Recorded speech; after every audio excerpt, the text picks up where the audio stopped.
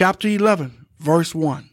Now faith is the substance of things hoped for, the evidence of things not seen. Now, Paul defines faith here in this verse. Faith is the substance of things hoped for. Substance is something that can be seen.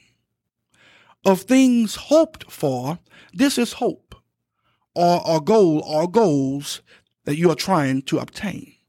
Faith is the evidence of things not seen. Evidence is something that can be seen. Of things not seen, this is again hope, or a goal or goals you are striving to achieve. Now, what do we see here? We see here that faith is the vehicle which can be seen that takes us to the goal which is not yet manifested and brings the goal or goals to the visible. You cannot accomplish a hope or goal without faith. Hope is the goal that is not seen, that can only be brought into reality through faith. Paul says this in Romans chapter 8, verses 24 and 25. For we are saved by hope, but hope that is not seen is not hope. For what a man seeth, why do he yet hope for? But if we hope for that we see not, then do we with patience wait for it. Now, here we clearly see that hope is the goal or goals that are not physically seen but can attain or be brought to the visible by faith. Romans chapter 4 verses 17 and 18 reads, As it is written, I have made thee a father of many nations. Well, before him whom he believed, even God, who quickeneth the dead, and calleth those things which be not as though they were, who against hope believed in hope, that he might become the father of many nations, according to that which was spoken, so shall thy seed be. Now we see here God's promise to Abraham, and we see Abraham believing that it would happen even though it was humanly impossible. Against all odds, he believed in the goal that God said he would achieve. Faith is the vehicle that will bring about your hope, your goal. All right. Another perfect example of faith and hope in action is found in Mark's Gospel, chapter 2, verses 1 through 5. And it reads, And again he entered into Capernaum after some days, and it was noised that he was in the house. And straightway many were gathered together, insomuch that there was no room to receive them, no, not so much as about the door. And he preached the word unto them, and they come unto him, bringing one sick of the palsy, which was born of 4. And when they could not come nigh unto him for the press, they uncovered the roof where he was. And when they had broken it up, they let down the bed wherein the sick of the palsy lay. When Jesus saw their faith, underline that. When Jesus saw their faith, he said unto the sick of the palsy, Son, thy sins be forgiven thee. Now, what do we see in this example? We see two things. Number one, faith can be seen with the physical eyes. Jesus saw their faith by their physical actions of tearing off of the roof to get their sick friend to Jesus for him to heal him, which is the goal, the hope. All right. Secondly, faith brought their hope or their goal to the visible. Jesus healed their friend. Faith is not a mystery, y'all. It is not a guessing game. It is simply believing what God says. To know the will of God is to know his word, for his word is his will.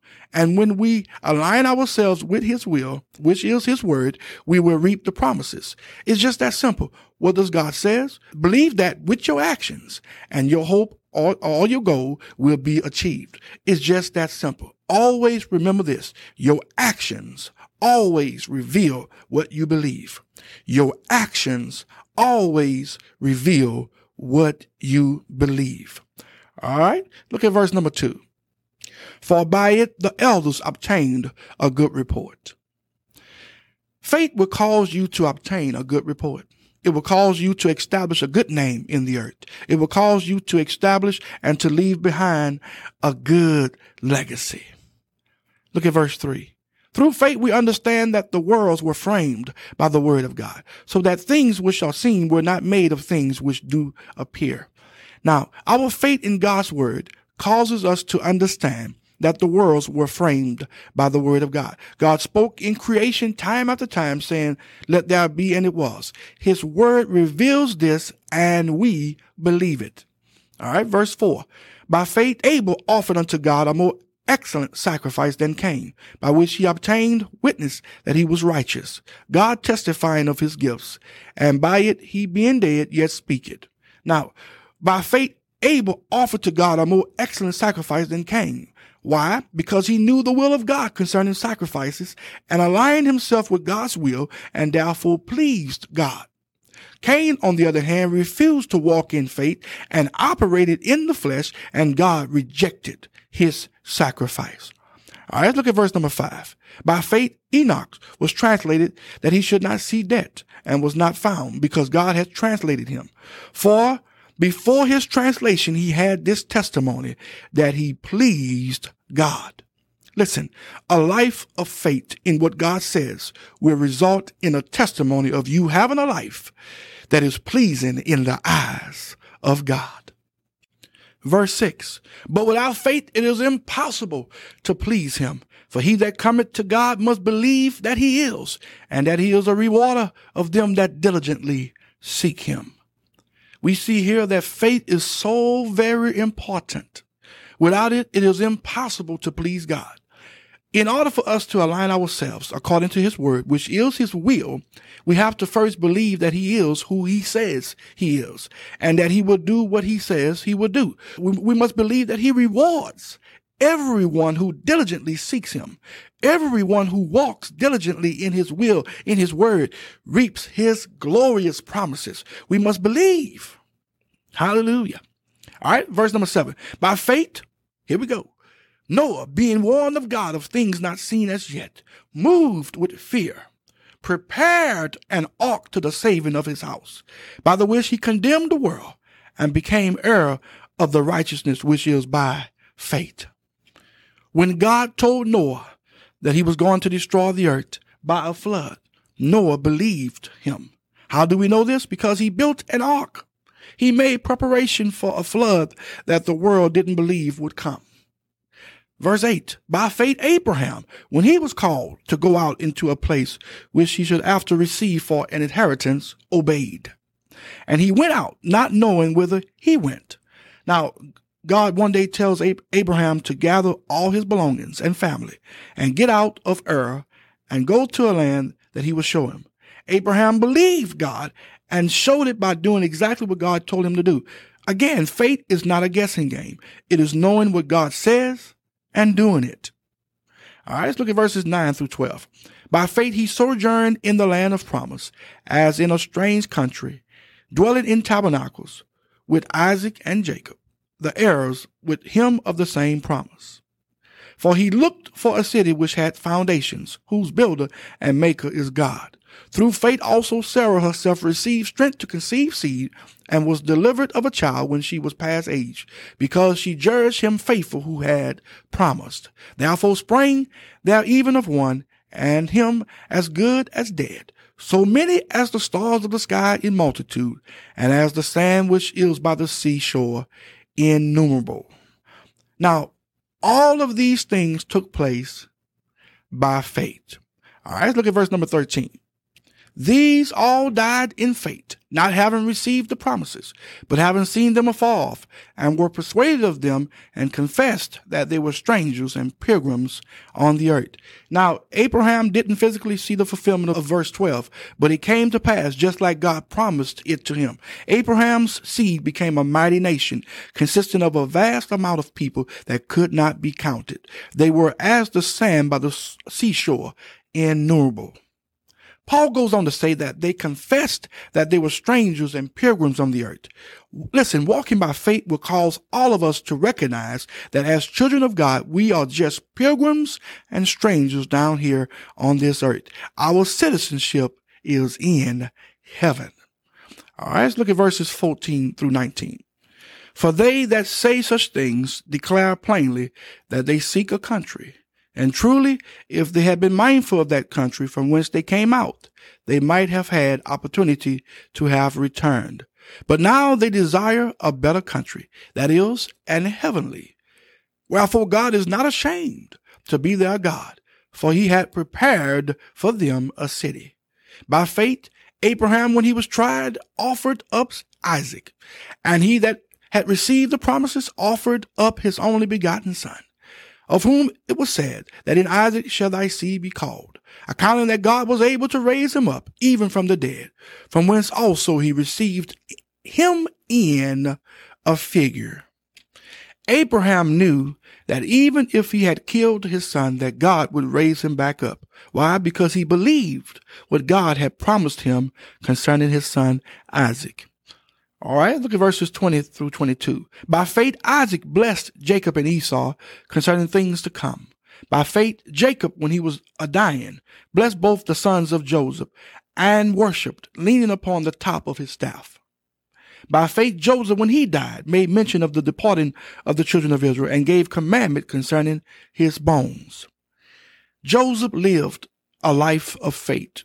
It was his belief in the two dreams God had shown him that kept him through all his adverse circumstances while he was in the pit and all the while he was in Egypt.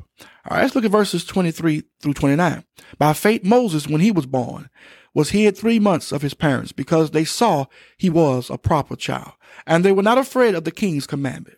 By faith, Moses, when he was come to years, refused to be called the son of Pharaoh's daughter, choosing rather to suffer affliction with the people of God than to enjoy the pleasures of sin for a season, esteeming the reproach of Christ greater riches than the treasures in Egypt, for he had respect unto the recompense of the reward.